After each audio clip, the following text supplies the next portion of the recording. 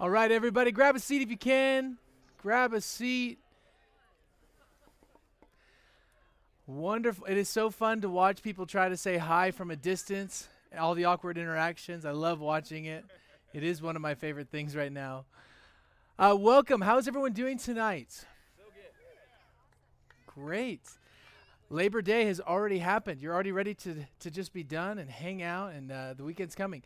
My name's Brooke. I'm one of the pastors here. So glad to see you. If you have a Bible, would you please open it to Hebrews? We're going to be in Hebrews chapter 11 tonight. Just for a quick moment, we're actually going to be all around. So if you have a physical Bible, you can keep one finger in Genesis and one in Hebrews, and we'll be all around. Secondarily, we are in a 2-week series called Life Without Lack, and we are talking about the importance and the foundation of faith in our life and the importance of what happens when we actually have faith and also when we don't. But before we get into tonight, does anyone remember at the beginning of the pandemic when we all had these super high hopes and expectations of how we were going to use this time? Anybody? Yeah, a tweet that may capture how some of us feel comes from this gal named Ruby. Check this out. March, I'll use lockdown to make things and be productive. August, I have made one thing, and it is a fool of myself. I so relate with Ruby. Thank you, Ruby, for that. Now, maybe you're one of these people like my wife who has just picked up all sorts of new things during this pandemic. She is just doing all sorts of new life hacks and things. I'm so grateful for her. But if you're like me and you're feeling like you had high expectations of yourself or too high of expectations on yourself and reality, you are welcome here. We're really glad. Now, Monday marks this wonderful moment where school is supposed to start. How's everyone feeling about this? Yes? I hear a moan. This is amazing. So Monday, or Tuesday rather, school is supposed to start. And for the parents here tonight that are about to embark on this beautiful challenge of online school, this is one last tweet from a mom that knows what she's talking about. It says this, you can be calm. You can be a calm, rational person who doesn't rage eat potato chips before 10 a.m., or you can be a parent of children doing online school. You cannot be both. So wherever you're at tonight, you're welcome here, and we're glad that you're here. And we're going to take a moment to talk about faith. So last week, as you know, we did an overview of faith that was more academic in the sense of we were building a foundation of the importance of faith and what stops us from moving in faith and some of the confusion surrounding faith. And with that foundation set, what I'd like to do this week is specifically look into the how of faith. The how of our faith. How does this actually work? And if you remember, we referenced this story from Mark chapter 9. The dad was going to Jesus because his son was sick. He had a demon, as the word tells us in Mark chapter 9. And he goes to Jesus and he says, Lord, you remember this classic phrase, Lord, I believe, but help my unbelief. But the real question is how? I don't know about you, but I'm a why person. Why is very motivating to me. Why we do what we do. Why do we have faith? And the real question is how and why do we do this? How does our small amount of faith increase and become so full that our lives are bursting with peace and joy and fullness? How do we have a full enough faith to live in a way that we can say with confidence what Psalm 23 talks about, which is surely your goodness and your mercy will pursue me all the days of my life? How do we actually do that? The best place to start is Hebrews 11. Before I do, I'm going to take a moment to invite the Spirit and to ask his presence and mercy to be with us. Holy Spirit, we invite you to this place.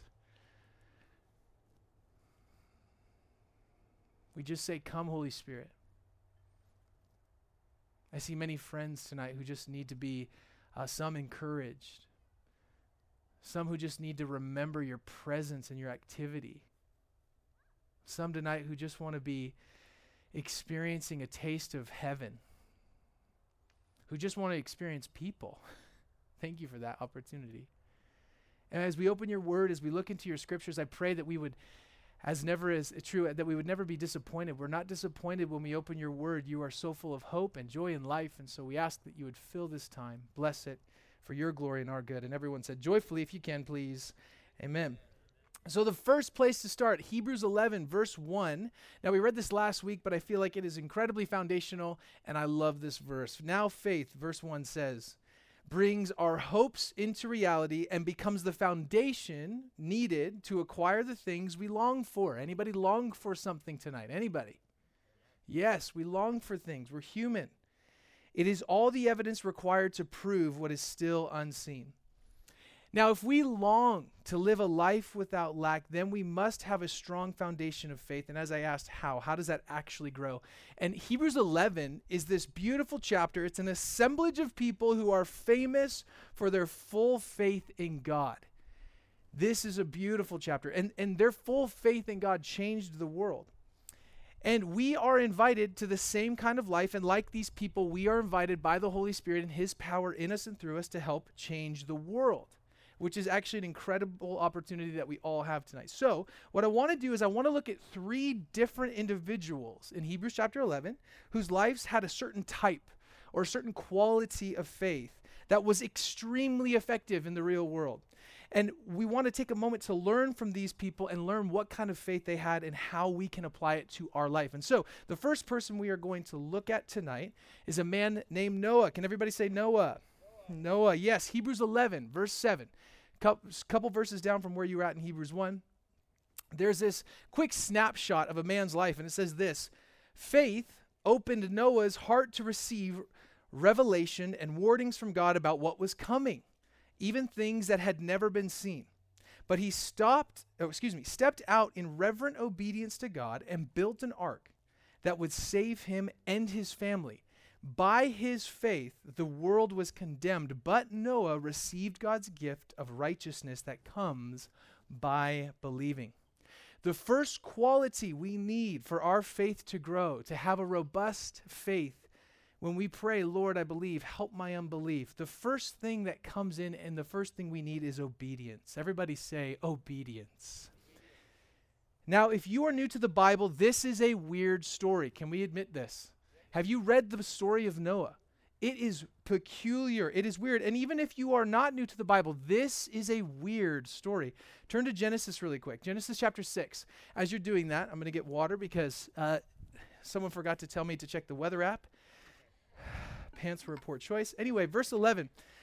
Check this out. Chapter 6, beginning in verse 11, I want to take a moment to just highlight a couple things. Now, this is the portion of Scripture where we actually see Noah's life highlighted.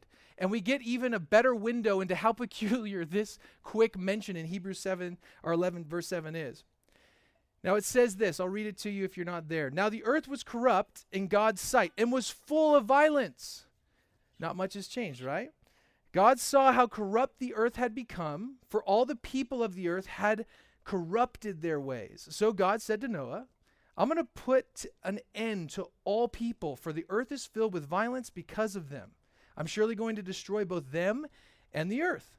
And so then he goes on to give him some incredible details about making himself an ark of cypress wood. He says, hey, make some rooms and then you can coat it with pitch. He goes through a couple verses of explaining the details of the ark. And then pick it up at verse 17. He says this, and I'm going to bring flood waters on the earth to destroy all life under the heavens. Every creature that has breath of life in it, everything on earth will perish, but I will establish my covenant with you. That's important.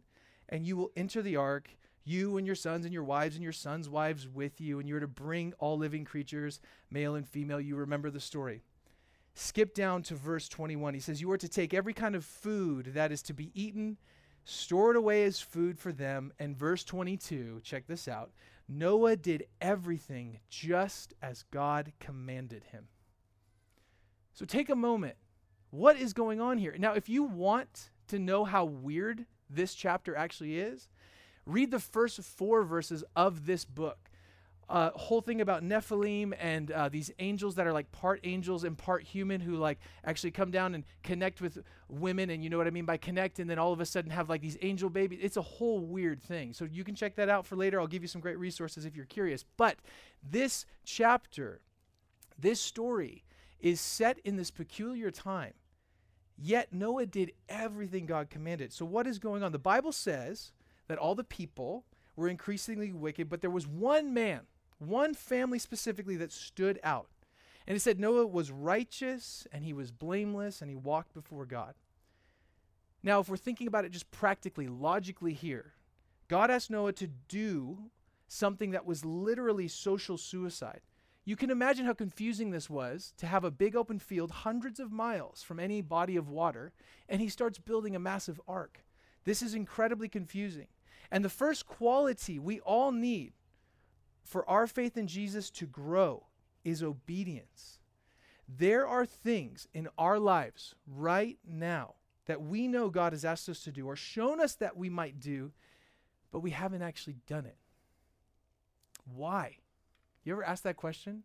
Why is it so hard to obey? Well, one reason practically is because we actually need faith to obey. Faith that God knows what he's doing, that he's competent and capable. Hebrews 11:7 again, that first phrase says, faith opened Noah's heart to receive revelation and warnings, specifically from what was coming. Something that I find incredibly interesting is often when it comes to our faith and our understanding of God, we don't always automatically assume that God is competent, intelligent, or capable of handling our situation. Isn't that interesting? We don't assume like, God, you've got this taken care of. I know you've got this on lock. I don't understand it, but I actually believe that you are smarter, more intelligent, and more capable than I am. We actually assume most of the time in practice, in reality, the opposite. We serve a completely competent and intelligent God that, as Psalm 23 tells us, leads us along right paths, directs us in obedience for the right paths to bring honor to his name.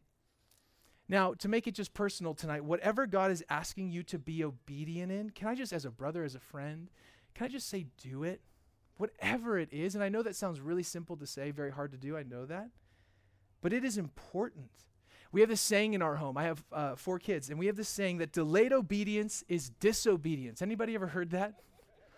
Hey kids, just remember that delay in obedience is actually disobedience and has the same consequences as just pretending I didn't say that, right? It's a similar thing. God's been asking you and asking you and asking you, and what you're doing is you're actually just delaying obedience, which is actually disobedience. Now, for some, it might be a relationship that's not good for you. You're just kind of bored and you're loving the companionship. Maybe you need to be obedient about stepping out of that. Maybe it's being obedient to do the loving thing and have the hard conversation with your spouse. Maybe it's being obedient to do what the Spirit is inviting you into and to build your life around him and his ways. Maybe it's being obedient to follow after something that God has put on your heart to do and to release the fear of your future or your financial gain. There's this old prayer called the prayer of relinquishment. Has anyone ever heard of this? There's a bunch of different types of prayers. There's this prayer called the prayer of relinquishment, and it's the idea that we take our hopes and our dreams and our fears and our excitement for the future, and we relinquish. We basically bury in the ground, similarly to how Jesus was buried. We literally bury our dreams and our hopes and our fears and our future, and we say, Jesus, I trust you. I bury this thing in the ground, and I trust you enough that you are going to resurrect anything that's of you, and anything that isn't of you, I'm going to trust that you leave underground. Maybe tonight there's some that just need to pray the prayer of relinquishment. God, I'm going to trust you for an alternative future that I can't actually see, but you're good, you're competent, you're intelligent. Whatever it is, you will not regret joining God in the adventure, that is called your full life. You will not regret it. Now, some of you are really amped right now. You're the kind of person that hears this and you're ready. You think, yes, I am quitting my job tomorrow, even though you're probably not working tomorrow. I'm quitting my job on Tuesday. I cannot wait for this. This obedience thing is happening. And I just want to give a little wisdom and perspective as you begin to follow Jesus in specific and radical obedience. If you note in chapter 8 of Genesis, after Noah's radical obedience in chapter 6, this crazy thing happens called a flood, and there's a 150-day period, almost 5 months, of really hard stuff and uncertainty.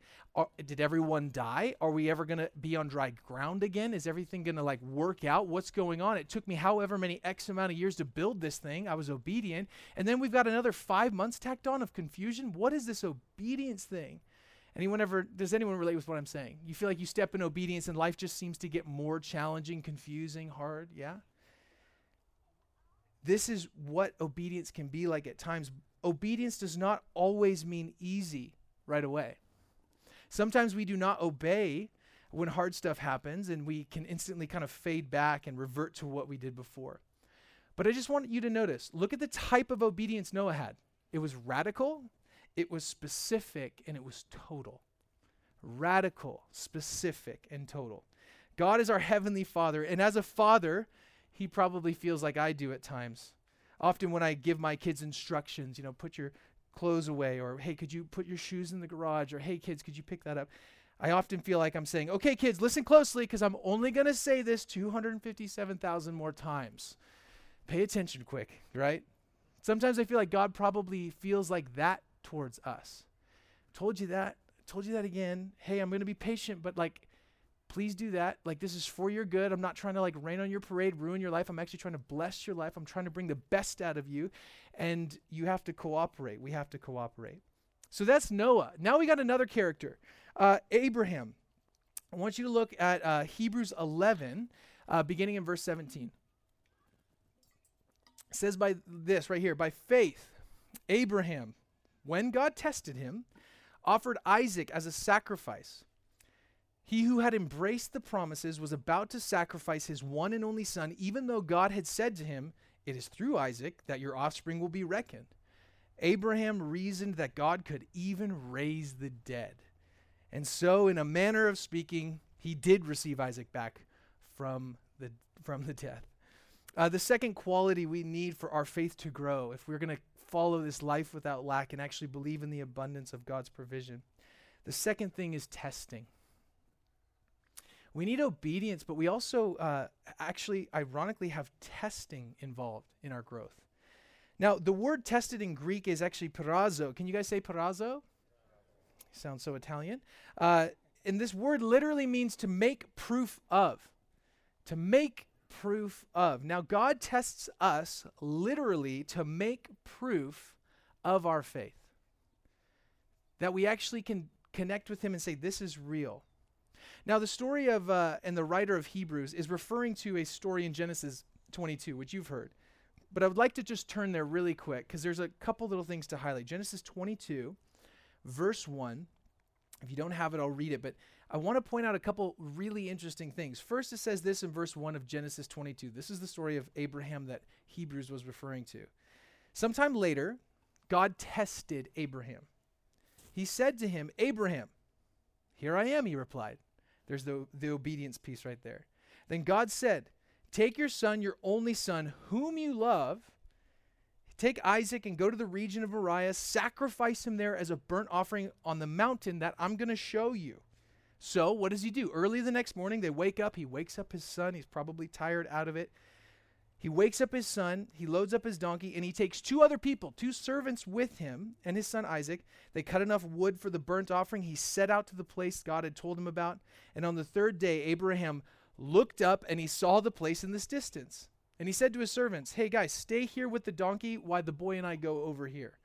So father and son are making their way over to this place. And he says, "We're going to worship, and then we're going to come back to you." In verse 6, Abraham took the wood of the burnt offering and placed it on his son Isaac.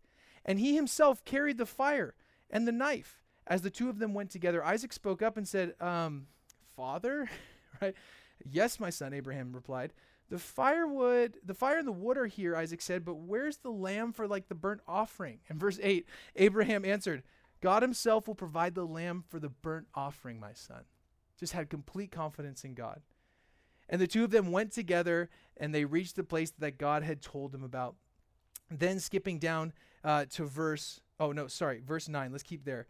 And the two of them went together. When they had reached the place God had told them about, Abraham built an altar there, arranged the wood on it, and then he bound his son Isaac, laid him on the altar on top of the wood. And he reached his hand and took the knife to slay his son. But the angel said of the Lord called out from heaven and said, "Abraham, Abraham." And he says, "Here I am." He said, Don't lay a hand on your boy." He said, "Do not do anything to him." Could you imagine Isaac? "Hey, Dad, let's go on a hike." He's like, "Yeah, no problem. Let's go sacrifice some stuff." "Cool, Dad, that sounds great." You get up there and Dad's tying you to the wood altar that he made. And "This is going to be cool, son. This is going to be great." So confusing for Isaac. So confusing for Abraham. Yet he is still willing. What a weird story. Still willing to sacrifice his son. In verse 12, second part of it, he says, "Now I know that you fear God because you have not withheld your son from me, your only son." And then Abraham looked up, and there was a sacrifice for him there. If we are going to grow in our faith, there will be times that we will be asked to make proof of our faith. Now, again, let's just acknowledge how weird of a story that is. I mean, I don't know about you. I'm asking God, why would you want him to sacrifice his son to prove that? Some of these answers we don't fully know. But if the Lord is our shepherd, we trust that he guides us, or he uses situations to guide us into testing moments. It's interesting. It seemed that God contradicted all that he had promised Abraham. You remember the story? A couple chapters before, it took forever. Husband and wife, Abraham and Sarah, in their hundreds, when they're having their first child, Isaac, they're having a baby at that stage of life. Finally, they get pregnant. Finally, they have a baby. He's the one that their offspring's going to come through. And then God's like, hey, give it all up. All of it. What an incredibly weird moment for Abraham. He seems like he's contradicting everything he's promised. But that wasn't the case. God wanted to know that he could trust him. Was Abraham truly loving God, trusting him and ready for more? And he used this as an opportunity to make proof of his faith. God wanted to know, was his faith genuine? Was it real? And for some of us here, there's opportunities, maybe some even right now, that actually God is wanting to make proof of your faith. As I said, I have 4 kids, and when we had our third little girl, Birdie James, she was born totally healthy. Everything was fine. I'll skip the story because a lot of people have heard this, but the main point is that when she was 6 months, we went in for some routine checkups. We thought she had an ear infection. She was making these weird movements, and turns out she had a catastrophic form of epilepsy called infantile spasms, which causes brain damage every time she has a seizure. And she had these seizures ongoing for 2 weeks, which we are still to this day picking up the pieces of. And in that moment, I remember being in the hospital day after day, week after week, and thinking, why does it seem that all the things you promised are contradicted?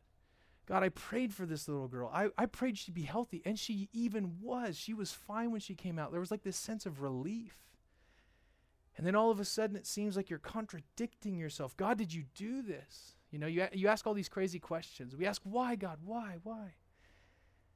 And I remember in that moment being invited to an opportunity by the Spirit to either let this break me or make me. I was invited into an opportunity to shun God and be so irritated that I didn't get the thing that I'd hoped for, or truly do what the Psalms talk about. And even through the valley of the shadow of death, I'm not going to fear evil because he's with me. Now, it wasn't pretty. I didn't do it all right. All to say that there are moments in your life that God will allow, that sometimes God is not for at all that happen, but he, as Romans says, uses it for the good of his glory, will use it, and he will bring about good in your life. And I'm not sure where you're at tonight with that, if you feel like you're particularly in a time of testing.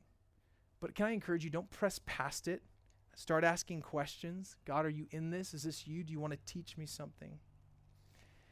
Now, why is our faith tested? Why couldn't it be something else? Why does our faith have to grow through testing? James chapter 1 says this: consider it pure joy, which sounds like a slap in the face when you're suffering, right? Consider it pure joy. Be happy about the fact whenever you face trials of many kinds, because you know that the testing of your faith produces perseverance. Let perseverance finish its work so that you may be mature and complete, not lacking anything. If we're going to have sufficient faith, if we're going to live a life without lack, testing is a necessary component for growth. It is absolutely essential. Faith produces perseverance, and we have to let perseverance, as James says, finish its work so that we can be mature and complete, not lacking anything. What are the tests? What are the trials that you might be facing right now that need to produce perseverance? You're not supposed to tap out. Maybe some are here tonight to hear that word. Don't give up. Don't tap out. That's not what this is about. It's about you persevering. It's about growth. It's about stretching you into who God wants you to be. What has God put in your life? Or rather, what is he using to work together for good in your life that you just seem to be really annoyed by? I don't know. It's not the big catastrophic events. It's the annoying, ongoing ones that seem to be the hardest for me, right? It's the nagging essence of frustrating situations that are the hardest for me. But what we can all do is invite the Holy Spirit into our life and invite him in the process of your frustration. Ask what he's up to. Ask him to teach you. And as Psalm 23:4 says, even though I walk through the valley of the shadow of death, I'm not going to fear evil because why? For you are with me. We have someone with us. Your tragedy, your frustration, your testing, your trial is not as bad as it could or would be if you did not have God in it. It's just not. We do not have to fear, testing or trials. He is with us. Now, switching to the last person I just want to highlight tonight quickly in Hebrews chapter 11 is this obscure character that we don't know a lot about, but he's got a great reputation. His name's Enoch. And Hebrews 11, verse 5 and 6, I'll read this to you really quick, but it's an incredible little portion in Hebrews 11. It says this, by faith, Enoch was taken from this life so that he did not experience death. He could not be found because God had taken him away. For before he was taken, he was commended as one who pleased God. And without faith, check this out, it is impossible to please God because anyone who comes to him must believe that he exists and that he rewards those who earnestly seek him. The third essential quality we will need if we are going to grow in our faith, and that is a part of our faith journey, is relationship. Write that down, relationship. Enoch pleased God. Right here, says it really clearly. And the Bible says that he even walked with God. Now, walked, that word, is actually a distinctive form that conveys this sense of an ongoing intimacy with God. He had an ongoing, interactive relationship with God his whole life long, to the point where his life didn't even end. And he had this special relationship. He didn't even die. Now, if you are in any kind of relationship, marriage, friendship, dating relationship, relationships are mirrors, aren't they? I felt so good about myself before I got married. I felt great. I felt like a pretty top shelf quality catch. And then I got married. And it's just been realizing, wow, I've got so much work to do. And the older I get, it's actually just realizing how deeply depraved I really actually am. Why are you laughing so loud, Andrew? He's just chuckling in the front row. He knows. The point being, that's not a bad thing. I'm thankful for my wife every day. Relationships are mirrors. If you have a friendship with somebody, it's a mirror. And if you're in a healthy relationship with a spouse or girlfriend or boyfriend or even friend, you want to do them good, don't you? You don't want to stay that cranky person. If your spouse is like, listen, you're kind of just being this person you don't want to be. First of all, you're really annoyed and irritated that they would even have the audacity to say that. And then you're like, dang it, you're right. You are right. Yes, I don't want to be that person. I want to step into this. I want to do them good. I want to actually engage this even though it's really hard. And the funny thing about relationships is even though they are mirrors, we want to bless the people we're in relationships with. We want to use our resources and our connections to bless them. We want to give them good things on their birthday. We want to spoil them. We want to encourage them. We want to do all that we can to make them feel special. But here's the deal. The same is true with our relationship with God. Remember 11:6, Hebrews 11:6. And without faith, it is impossible to please God because anyone who comes to him must believe two things. What? That he exists and that he rewards those who earnestly seek him. Can we just pause here for a quick minute? One of the qualifiers for faith is that we believe two things. Most of the time we stop with exist. We believe that he exists, right? We go, okay, I got to believe God exists. That's what faith is. But there's actually two things mentioned there, that you exist and that he rewards those who earnestly seek him. We're required to not only believe that he exists, but that he wants to bless you, that he wants to actually do good in your life, that he actually has blessing and hope and joy and good things for you. That's actually required in pleasing God. Isn't that a gift? We're encouraged to believe that God is real and that he rewards those who want more faith or those who seek him. Now, to get a clear picture of what this relationship consisted of with Enoch, turn to Genesis 17, verse 1 really quick. Just want to read this one verse. And if you don't want to turn there, it's on the slide right behind me. It says this, and this is speaking of Abraham, but it says Abram here because he hadn't yet transformed to Abraham. Another story for another time. But when Abram, says this in verse 1, was 99 years old. The Lord appeared to him and he said, I am God Almighty. Walk before me faithfully and be blameless. Then I'm going to make my covenant between you and I will greatly increase your numbers. He says, listen, walk before me, be faithful, be blameless, and I'm going to bless you. This is a part of God's design, that we believe him and that we actually trust that he has good in store for us. So in Genesis, Abraham's told to walk, believe, and that he's going to bless him because of it. And here, in this moment, simply, the scripture's talking about two things. What does it look like to be faithful and blameless? It means to, one, maintain an ongoing relationship with God. And two, to be blameless. Blameless, in Greek, the word is tamim, and it's used specifically to speak of sacrificial animals without blemish. So the idea here with be blameless is be without fault, defect, or vice. You know, a lot of us have like this self-doubt thing. We think we're defected. You know, I was made wrong. You were not made wrong. Different is beautiful. Maybe you don't understand yourself fully, but you weren't made wrong. Choices have consequences, right? We constantly tell our kids, you are not bad, but sometimes you make bad choices and that has consequences. But who you are is good. The person that God made you is great. That choice was not so great. And that's going to be what we actually have to discipline you for in this moment, right? That's what's going on. You are not bad. But sometimes we make poor decisions. We let things into our life. We forget to ask the question, is that helpful or is it hindering? Sometimes you just need to ask that question with everything. God, is this new Netflix binge fruitful? Is this going to be helpful or is this going to hold me back? You know, is that third piece of cake, my fault, going to be good or bad, right? No, like ask that question, but be blameless to walk ongoing faith. Now, all of these men were said, and all these women that are mentioned in Hebrews 11, they all were said to have walked with God.